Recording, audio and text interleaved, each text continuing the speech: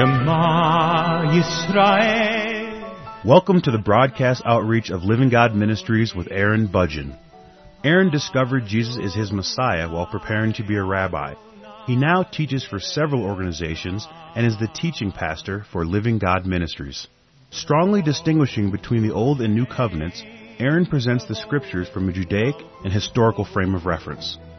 Join Aaron now as he reveals the reality foreshadowed and the new life we can now experience because of what the Lord Jesus accomplished for us.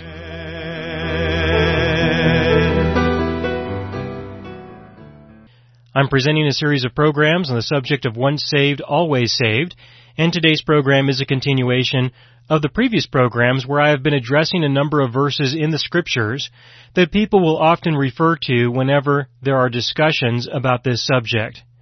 In today's program, I'm going to begin with James chapter 2. James chapter 2, beginning in verse 17, where he said, "Thus also faith by itself, if it does not have works, is dead. But someone will say, you have faith and I have works. Show me your faith without your works, and I will show you my faith by my works. You believe that there is one God. You do well. Even the demons believe and tremble. But do you want to know, O foolish man, that faith without works is dead?" And then he proceeds and talks about justification from there. Now, the position that is taken here in James chapter 2, verses 17 through 20 that I just read, the position that is expressed here is that James states that if you do not have works, your faith is dead. By default, we could say that you are simply not saved, or you are not going to be saved. And the reason why you are not going to be saved, or you are not saved, is because of your lack of works. So this is the position that people will generally take from what James is expressing. If you do not have works that are expressed to the satisfaction of the person who is asserting this position, of course, they have to evaluate you and determine whether or not the works in your life are to their satisfaction. If these works do not exist, then you do not have salvation. Your salvation is conditional upon these works. This is the position that people will generally take. Now, the first question that has to be asked is what I was implying, and that is, what works, and when will you know that you have performed or you have exercised enough works so that you can have the confidence that we would like to have? You have the confidence to know that you have fulfilled the requirements that are expressed here. When are you going to know that you have enough works? Because the claim may not just be, do you have the existence of works, such as the existence of one work in your life experience? Can we just point out one? Well, maybe one is not adequate. Maybe we need 5. Maybe we need 20. Maybe we need 50. Maybe we need 50 a week. What is the criteria? It's open-ended. That's the point.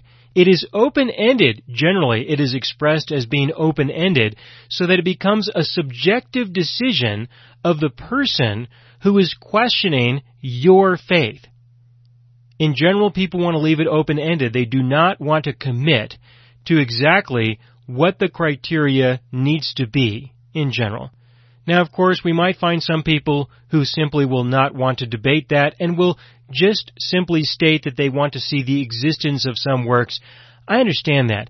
But in my opinion, if a person is going to take the position that is expressed here, we should also define the quantity of works in order to have the proper confidence that I believe our God would like us to have. We should have a degree of confidence. Otherwise, what are you going to do? You're going to live your entire life never knowing if you're going to be saved. You simply will not know. You will never know. And I understand that there are people who do feel very comfortable with that being the position that a person should take. I just don't see that as being real at all.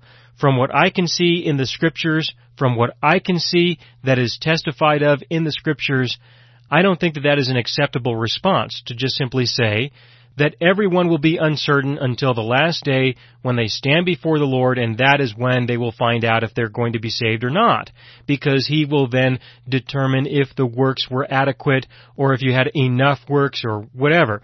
This is what people will end up with, and I just simply do not see those kinds of decisions being made in that way from what I can tell concerning the testimony that we have in the Scriptures. So what was he intending to say? Well, in general, what I have found is that the majority of people will suggest that if a person has faith, then we should anticipate, we should expect there to be some works that are expressed within and through that individual. Well, I can agree with that. I can agree with the expectation. I don't believe that this is what James was intending to say, but I do believe that that is true, that we should anticipate and expect some works to be expressed within an individual. I do not believe that these works are mandatory for salvation. I do not see any evidence that that's the case, in my opinion. I do not see that that is what salvation is about. To me, salvation has to do with the restoration of the Spirit of life, not the demonstration of faith by works. It is by being resurrected. Now, I do believe that if a person is resurrected, that as the Lord grows and matures that individual, there will be an expression of works, but this is not really my concern. At that point, in my opinion, this is a matter between that individual and the living God, between them and their God. It's not a concern of mine. I personally can testify of my own life experience. When I first got saved, I saw no evidence of there being any works in my life. My faith was not expressed through works in any way whatsoever when I first got saved. For a period of time after I did get saved, I cannot reflect back and point to anything specific that would give me any confidence that I could say that any works were expressed within and through me. However, if you were to do an evaluation of me today, I am confident that I would compete very well with many people who suggest that they express their faith through their works. If someone wanted to evaluate me on that basis, they could look at my life and they could see many works that would qualify according to their definition. But that to me is still not so much an expression of faith. That to me is just simply who I am, who God has made me to be. He has given me works to do and I do those works. I don't need those things as a way of validating my faith in some way. My faith is my faith. My trust is my trust. My belief is my belief. What is expressed through that will certainly be a reflection of what I believe. I can understand that, but I do not see my works as being the validation that these are necessary in order for me to claim some form of validity to my faith. That's how I personally live my life. Other people will evaluate those things in different ways. But like I said, I certainly can compete well if a person wants to try to evaluate me according to these standards that people define and believe in. Even though I don't believe in them, I would compete very well. But my point in presenting this is to say that this is an expectation, this is an anticipation, and if a person is not experiencing life change in some way, then I would have some concern. But I would not refer to James chapter 2 to address this concern. I prefer to go to 2 Peter chapter 1, which I will in just a moment. Before I do, though, I would like to complete the thought relative to James chapter 2 that has to do with the intent. Now, what I gave you just a moment ago was a description of a potential intent that James might have had. He might have had the potential intent of simply saying that we would expect these works to be performed, but these works are not necessary for salvation. And normally the reason why people will say that this was his intent is because they want to be sure that they can reconcile what he said here in James chapter 2 with what the Apostle Paul said in a number of places, to include Romans chapter 3. Because Paul does use an example that James uses here in chapter 2 and gives a different conclusion, or the appearance of a different conclusion. So people will try to reconcile these two passages by giving that kind of an explanation. Now, of course, I do have a different position concerning this. While I agree that that truth that is expressed is true, in the sense that we should have an expectation and anticipation, but that it is not required for salvation. Is that really what James intended to say? It's my opinion, and there are not very many people who share this opinion that I have, and so I want to let you know that this is simply a unique one. Doesn't mean that I have greater or lesser authority necessarily. This is just what I personally see. It's my opinion that James did intend to say that salvation was conditional on your works. I think that he was wanting to say that, and that he did not agree with the Apostle Paul. I am not going to address the reasons behind that in this program, but with relevance to this topic of once saved, always saved, or is salvation conditional, I will say that it is my opinion that James was describing conditional salvation here in James chapter 2. However, I believe that he was wrong. Now, in saying that, that doesn't mean that I deny the Scriptures. I just see the book of James differently than other people see the book of James. I am not going to get into the details of my view concerning the book of James and what he says here in this program for the sake of time, because there is a lot to say about it. Instead, I'm going to refer you to the programs titled Faith and Works. I produced 4 programs, almost 2 hours of content, where I gave my explanation concerning what I just described. And so I'm going to refer you to those programs where I did that work. In addition to that, take some time to listen to the programs I did on the book of Galatians, verse by verse, after you listen to those programs on faith and works, especially chapter 2, Galatians chapter 2. Continuing on into 2 Peter chapter 1, verses 5 through 11, he said, "But also for this very reason, giving all diligence, add to your faith virtue, to virtue knowledge, to knowledge self-control, to self-control perseverance, to perseverance godliness, to godliness brotherly kindness, and to brotherly kindness love.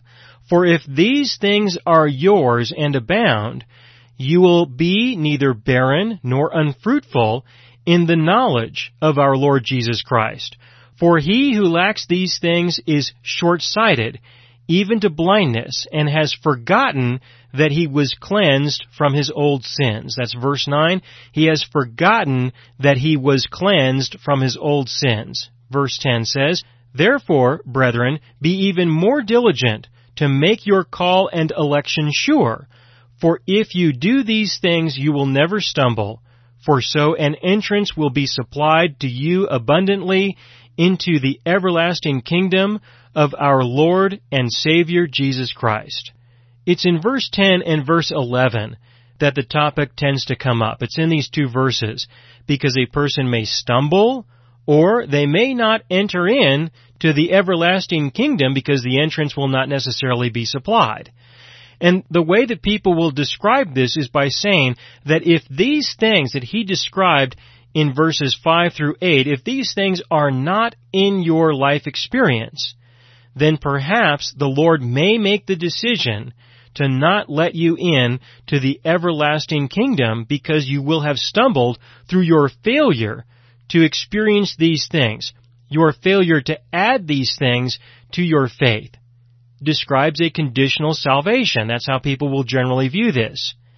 My answer to this is very simple. I don't see a very complicated answer to this kind of interpretation. To me, the answer is found in verse 9, where he says, "For he who lacks these things is short-sighted even to blindness, and has forgotten that he was cleansed from his old sins." If a person has forgotten, if they have failed to live in the forgiveness that they have in Christ Jesus, then what would you expect other than a lack of these things? Complete forgiveness is the foundation for our faith.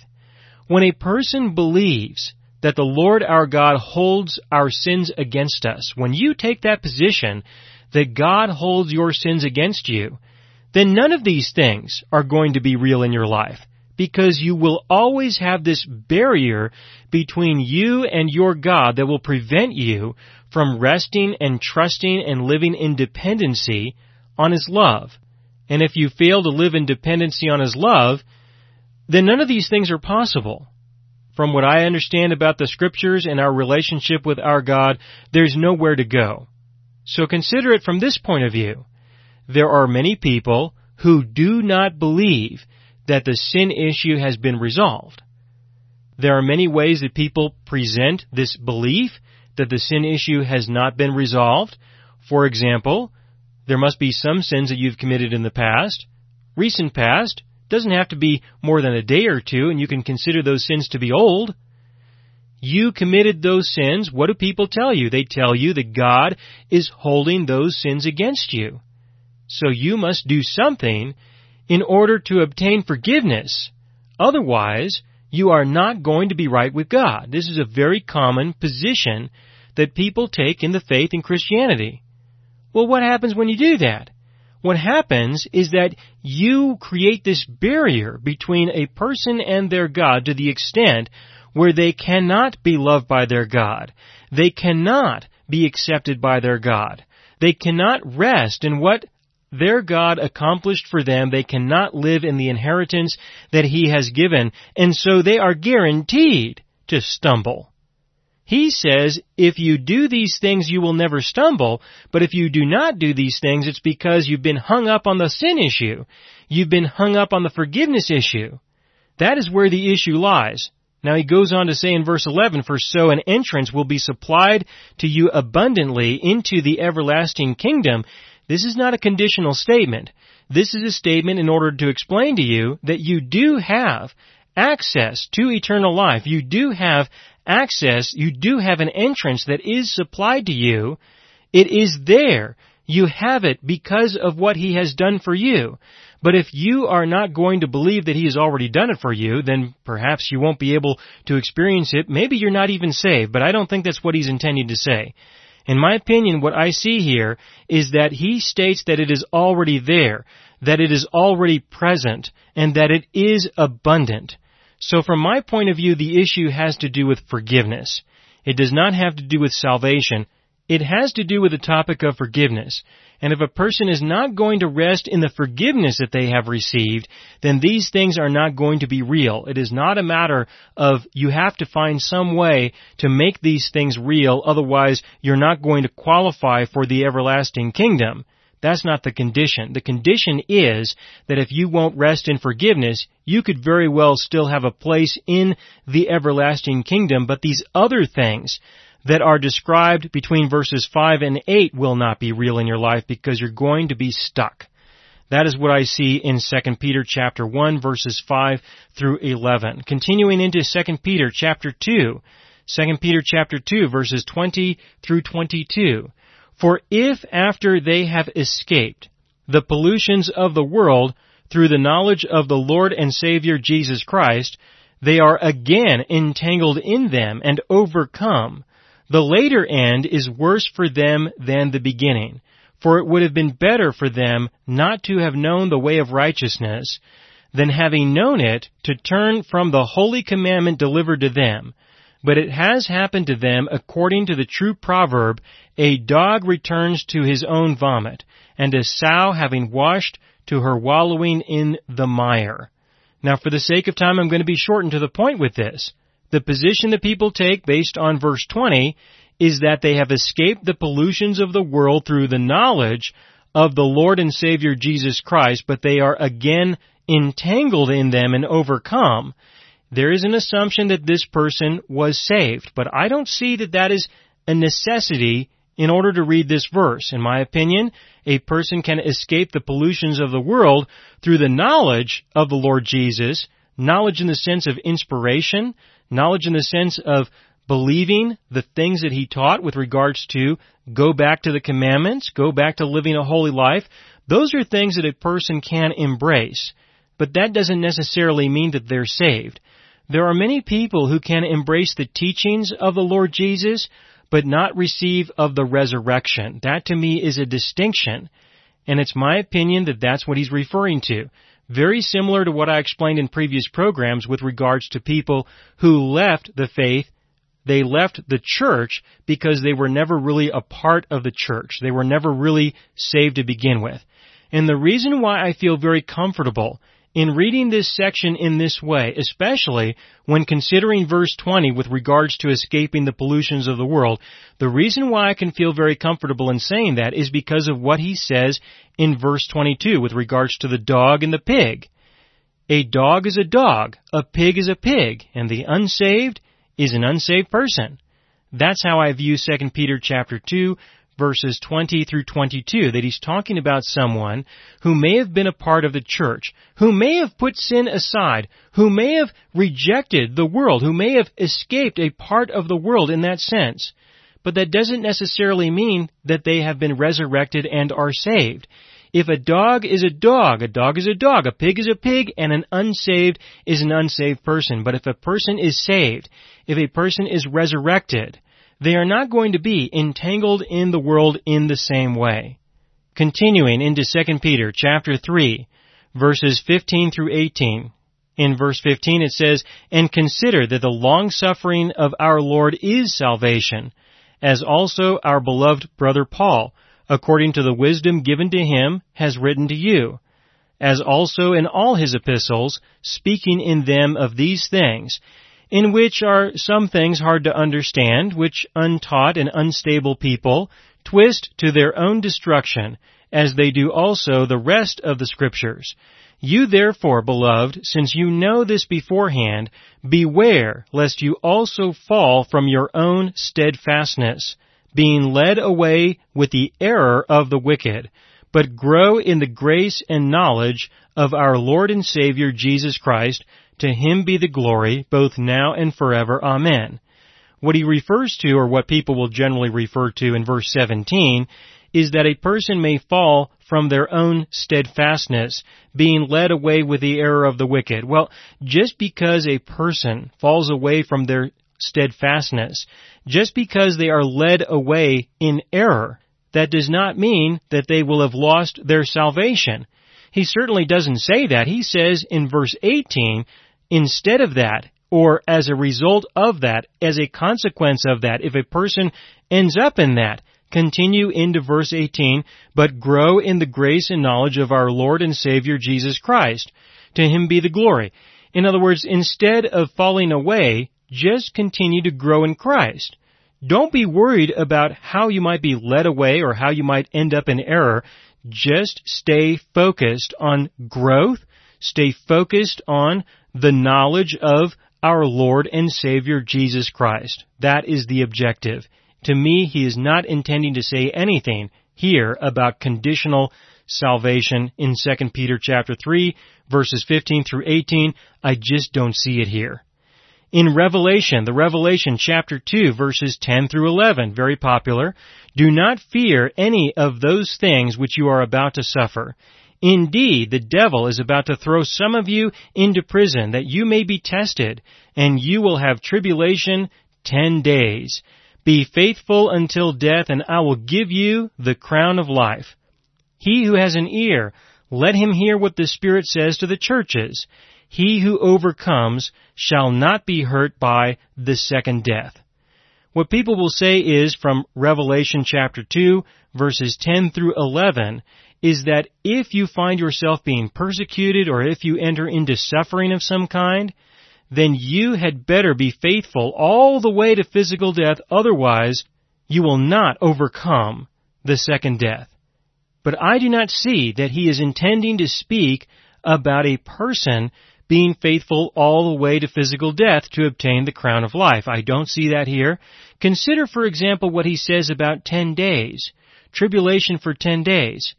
Well, what if it's 11 days? Or what if it's 5 days? That's the point, is that he's referring to a specific circumstance with regards to the persecution that the people were likely going to experience. And he is prophetically proclaiming that this is going to be the case. They will have a crown of life. They will not be hurt by the second death. But to me, this is not a conditional statement, conditional upon the 10 days. Like I said, what if it's 9 days? Or if it's 11 days? Are they going to have to give up their crown if they don't make it for 11 days and then they physically die? If you're going to take a position, as I described, concerning a person's eternal salvation, on the basis of these verses, then you have to consider everything that he expresses here. In my opinion, he does not establish a condition. In my opinion, he just simply establishes a position for encouragement, to feel confident that even though you are going to physically die, you are not going to be hurt by the second death. You may be hurt by the first one, but you're not going to be hurt by the second one. Go through, be faithful, because you will have the crown of life. You will not be hurt by the second death. Not because you made it for 10 days, but because of what Jesus did for you. With regards to overcoming, where he says, he who overcomes, what does it really mean to overcome? Consider what John wrote in another place. Not just in the Revelation, but in another place. 1 John chapter 5, verses 2 through 5. By this we know that we love the children of God when we love God and keep His commandments, for this is the love of God that we keep His commandments. And His commandments are not burdensome, for whatever is born of God overcomes the world. And this is the victory that has overcome the world, our faith. Who is he who overcomes the world but he who believes that Jesus is the Son of God? And so if you were to put this together with what he said in the Revelation, it is he who believes that Jesus is the Son of God, who overcomes, and that is the person who will not be hurt by the second death. The condition of salvation is belief in Jesus as the Son of God, and being born of God. That is how you overcome the world.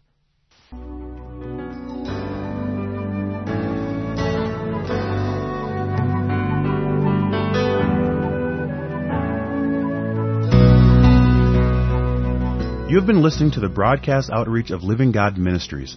You can hear all of our programs for free through our radio archive at livinggodministries.net. That is, livinggodministries.net. Do help us develop new radio programs and continue broadcasting on this and other radio stations. Send your contributions to Living God Ministries, P.O. Box 38353, Colorado Springs, Colorado 80937, or use the donation link on our website, livinggodministries.net. That is, livinggodministries.net.